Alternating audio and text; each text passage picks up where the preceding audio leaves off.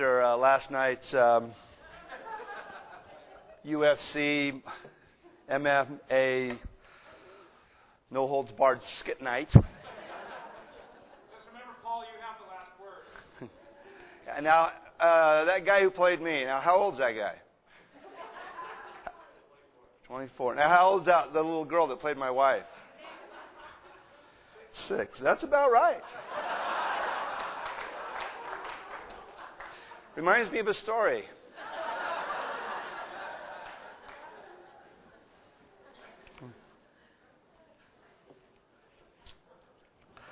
I've been spending the whole week talking, about strategies and what's out there and how we can engage it and what have you. And I would like to spend our last two sessions with our thoughts directed toward our blessed Savior and talking about Jesus and talking about Him. And of course, it's all about presenting Jesus Christ the righteous, our advocate, our Savior. And there needs to be a proper understanding of who He is and who is Jesus. And that name, the name that everyone will someday bow to before, is a name that, quite frankly, all of our evangelical friends, I think, do hold in very high esteem. I think we've got to recognize that. We've got to recognize that there is a reverence for Jesus Christ. And so I guess if there aren't too many things more important if we want to edify one another than to sharpen one another's thinking in terms of the person of Christ. And so what I'd like to finish up with in these last two sessions is talking about Jesus, the offices, and the work of Christ. So please join me in prayer.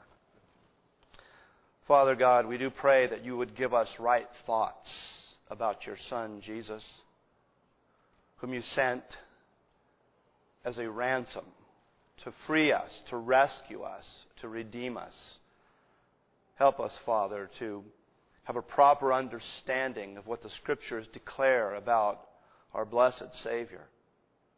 That we might, Father, know to the fullest extent what it means to have His name upon us. That He would declare that He is our brother. That, Father, that knowledge would be so wonderful to us that words could not express. Help us, Father, to know these things. Help us, Father, to convey these things in His name. Amen. I think that in the same way that a synergistic gospel requires the preaching of an obtainable law, a truncated view of Jesus requires the stratification of Christians into the categories I talked about last night, of carnal and spiritual.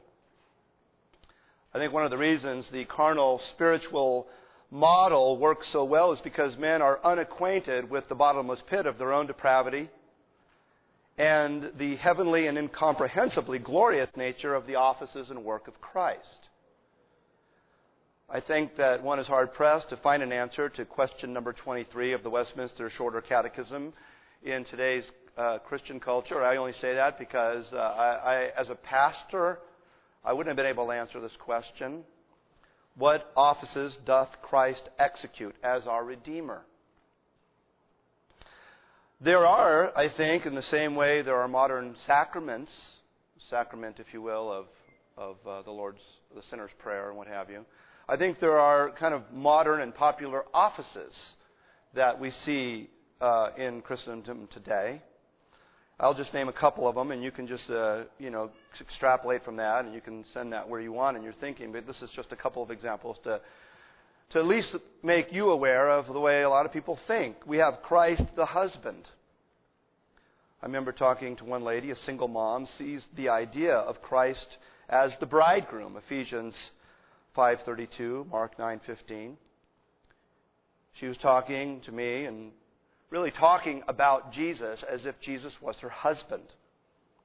The void left in her singleness was something she was hoping would be filled by Christ. And sadly, it wasn't working very well. Then we have Christ the friend. Right? The popular song that when I was a youth pastor we used to sing was, Jesus is a friend, he's a friend next to you. Is that okay? Jesus is a friend, so sing along, pinch a friend's nose, pinch a friend. And that comes from John 15:15. And of course, friends aren't demanding. Friends can be talked into things. Friends can be talked out of things. It is true that Jesus said, I have called you friends. But I think it's interesting to note that the apostles never refer to Jesus that way. Nor do they refer to themselves as the friends of Jesus. Paul doesn't say to the churches at Galatia, Paul, a friend of Jesus. It's Paul, a slave. Paul, the bondslave. Paul in chains, not Paul, a friend of Jesus. Then we have what I call Christ, the imaginary companion. The asking of Christ into one's heart gives the idea that Jesus is not to be viewed as ascended and at the right hand of the Father, but in our hearts. And certainly, in a sense, this is true. He has sent His Spirit into our hearts, Galatians 4:6. But this gives rise to the notion of Jesus as an imaginary companion with whom antiphonal dialogue can be had because He lives here in my heart. Now, I don't want to sound overly critical because I have viewed Christ in all these ways. But I have found it to be a very frustrating and disheartening brand of Christianity. I think there are few things more edifying to our Christian friends than to introduce them to the notion of the one true mediator and His offices of redemption. Christ the mediator. That was a new concept to me. Nothing could be more sensible in terms of a remedy for man's dilemma, death and darkness, than to have a man with the power of God reconcile man's relationship with God. Human ingenuity and innovation have proven to be consistent failures in this endeavor. Our mediator, our Savior, though a man, is also God. This is a point, it's not on my notes, but I think it's an interesting point that you might want to make because people hold to the idea of the essentials of believing in the Trinity, of the hypostatic union, of Jesus being fully God and fully man. A good question is to ask, why is that important? You might want to ask your friends that. Can you explain to me why is it important that Jesus is fully God, fully man? Why is it important that we understand that there is a Trinity, that there is one God in three persons? It's just a good conversation to have because if you don't have that kind of at least somewhat solid, other things just fall apart. But the nature of Jesus is both humanity and deity, man and God. He is therefore not only the appropriate representative of the human race as a man, He is also an insurmountable force in His battle over the wickedness of iniquity. As the Catechism puts it, He will not sink under the infinite wrath of God. God graciously sent His Son to negotiate peace, if you will, as a mediator, and He is our only hope. 1 Timothy 2:5 and 6, for there is one God and one mediator between God and men, the man, Christ Jesus, who gave Himself a ransom for all, to be testified in due time. Now the offices of our mediator, redeemer, are prophet, priest, and king. Now, some people don't like lists. They don't like things to be put into categories. Oftentimes, categories are pretty contrived, and I don't think there's really a verse in the Bible that explicitly states the offices in that way. However, it has been the uniform testimony of Orthodox biblical Christianity that these are the offices of Christ. And we need to show our friends that there's good reason for it. We need to be able to make that good biblical argument. Let us not ignore the nature of our mediator as we discuss these offices. In fulfilling these offices, Christ is endowed with the full sympathies of His humanity and the full force of His deity. That is to say, that as a man, there was never a more impassioned prophet, sympathetic priest, or empathetic king. Yet as deity, He is the quintessential mouthpiece of God, the immeasurably capable priest, and the overpowering potentate of a king. prophet. You know, history has distilled the discipline of philosophy down to three categories. If you study philosophy, you have philosophy, and underneath it you have three categories: metaphysics, epistemology, and ethics. Metaphysics is what is real, epistemology is how do we know it, and ethics is what is right. In the prophetic office of Christ, he brings to the human race something that we could never, ever acquire on our own, and that is true knowledge. Jesus is the light of the world, John 1:4 and 5. He is the great prophet spoken of by Moses. Deuteronomy 18:18, I will raise up for them a prophet like you from among their brethren, and I will put my words in his mouth, and he shall speak to them all that I command him. By the words of Peter, we know that this is a reference to Jesus. Acts 3:22 and 23. For Moses truly said to the fathers, the Lord your God will raise up for you a prophet like me from among your brethren. Him you shall hear in all things, whatever he says to you. And it shall be that every soul who will not hear that prophet shall be utterly destroyed from among the people.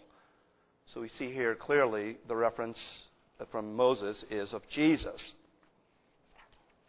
Though I think it may be accurate to say that men are interested in true things. Right? Everybody wants to know who shot Kennedy. In the final analysis, men are not genuinely interested in truth. John 4:11. At least this was the opinion of Jesus. John 3:19. And this is the condemnation that the light has come into the world, and men love darkness rather than the light because their deeds were evil. You see, truth is attractive only to a point. Usually until the microscope of truth is aimed in your direction. Everybody wants to know who shot Kennedy, except for the guy who shot Kennedy. He doesn't want anybody to know who shot Kennedy. You see, Jesus as prophet did not come to reveal who shot Kennedy, or if there's life on Mars. It is much more personal than that. Speaking to us in his Son, Hebrews 1:2, revealing that to us, God's word is living and powerful, and sharper than any two-edged sword, piercing even to the division of soul and spirit, and of joints and marrow, and is a discerner of the thoughts and intents of the heart.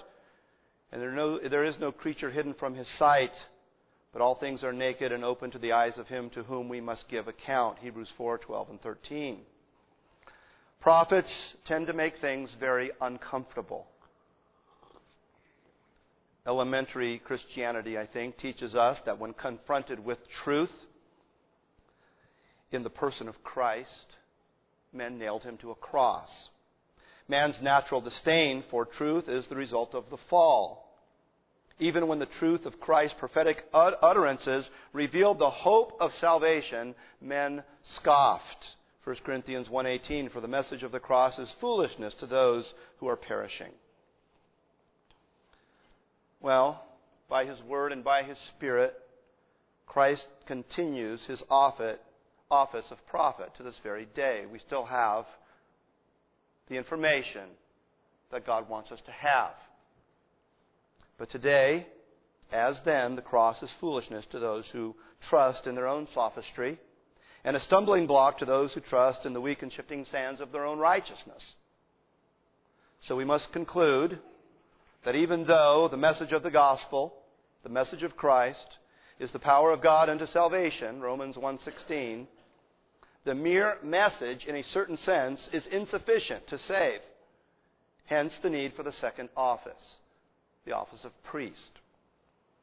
Now, you don't have to look too far in the Scriptures to find the office of priest, especially, as we look in the Old Testament.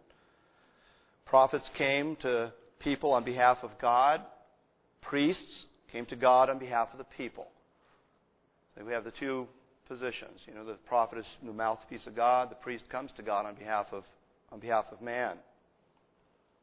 Hebrews 5:1, for every high priest is taken among men, is appointed for men in things pertaining to God, that he may offer both gifts and sacrifices for sins. In the Old Covenant, the priest would bring the blood of the sacrifice into the Holy of Holies and sprinkle it upon the mercy seat, upon the top of the Ark of the Covenant, to make atonement or satisfaction for sin. Of course, this was only valuable in that it pointed to the atoning work of Christ, Hebrews 11. The priesthood of Christ brings to close any functional use of a priesthood among men. A good question, I think, to ask our Christian friends as we talk about this is, do they think they need a priest? I mean, it's kind of a trick question, because a lot of them will say, well, no, I don't need a priest. But we do need a priest. And we have a priest. And his name is Jesus.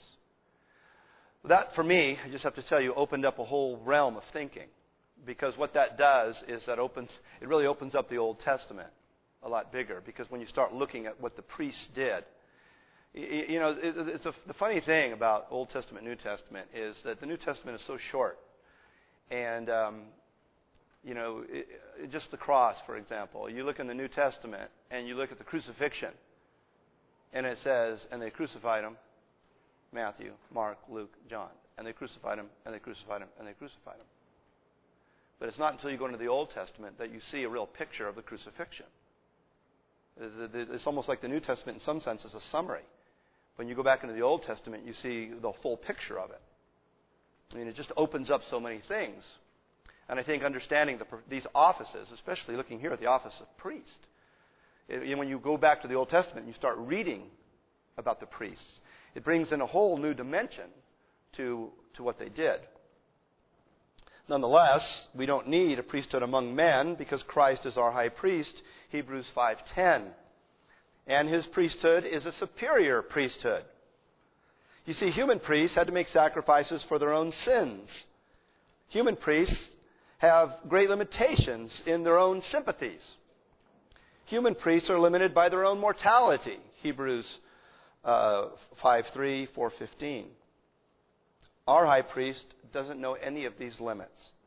Hebrews 7:23 through 25, also there were many priests because they were prevented by death from continuing. But he, because he continues forever, has an unchangeable priesthood. Therefore, he is also to save to the uttermost those who come to God through him, since he always lives to make intercession for them. But more than all these things, human priests are limited by the very nature of the sacrifice they offer. You see, it was not possible that the blood of bulls and goats could take away sin. Therefore, when he came into the world, he said, "Sacrifice and offering you did not desire, but a body you have prepared for me. In burnt offerings and sacrifices for sin you had no pleasure. Then I said, Behold, I have come. In the volume of the book it is written of me to do your will, O God." A body was prepared for Christ that he might offer it up to God, thus fully satisfying his divine justice. And this was not done in a man-made temple, but in the true Holy of Holies, in the true Sanctum Sanctorum, heaven itself. And this is the great sacrifice that pacifies God toward us. I know it was an eye-opening thing for me. It affected me a great deal when I came to recognize that Jesus, as our priest, enters into the Holy of Holies and presents his own blood. He is not only the priest, he is the sacrifice. It is just a wonderful picture, and I think there's a consoling agent to that, and there's a comfort to that when we recognize the depth of the work of our priest. And although Christ's priestly sacrifice was once for all, his priestly intercession continues. John 17, Romans 8:34. In the same way that Jesus prayed that Peter's faith would not fail, this is, by the way, a nice little comparison to make.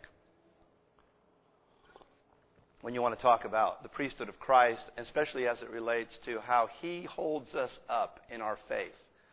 I mean, a lot of these things come back to a Calvinistic understanding of salvation. But you ask your friends, what's the real difference between Judas and Peter? What's the real difference between Judas and Peter in terms of what happened? Because they both failed, right? Miserably. I mean, they both failed. And you can't just say one failure was kind of a worse type of sin than the other. A denial or a betrayal. Maybe betrayal's worse, but, they're both failures. And they might say, well, the difference is Peter repented. Right? Peter came back. But what's the real difference? The real difference is found in a dialogue between Jesus and Peter when Jesus says, Satan has demanded to sift you like wheat, but I have prayed for you that your faith may not fail. And then he says something pretty interesting. He says, and when you come back, feed my sheep. The natural question is, when I come back from what? I think the answer is, when you come back from failing. You see, they both failed, but Peter's faith didn't fail. And why did his faith not fail? Why did he come back? Because his priest prayed for him. He interceded for him. And that's the difference. That's why our faith doesn't fail. Our faith doesn't fail because Jesus has interceded for us. He ever intercedes for us. I think it's a really important point to make. Maybe, I don't know, maybe it's obvious to you, but it certainly wasn't obvious to me, and I don't think it's obvious to a lot of people in terms of the priestly office of Christ. The Father receives as acceptable the sacrifice of the Son. And the Father hears the prayers of the Son. He is the priest in whom we must trust. Christ's prophetic office assures the veracity of the true message, and his priestly office assures the satisfaction of the Father's divine justice. Yet there is another office, that of conquering king. And I would like to discuss that after we take a short break. Let's pray. Father God, we do pray that we would have the greatest affection for our Savior, Jesus. That our minds and our hearts would so seek to know and understand what Jesus has done for us, who he is. We pray, Father, that you would foster an intimacy in our heart. We pray, Father, that the love that we have by faith would in fact subdue every aspect of our being, that we might have a great love for our Savior who has done such wonderful things for us. In his name we pray. Amen.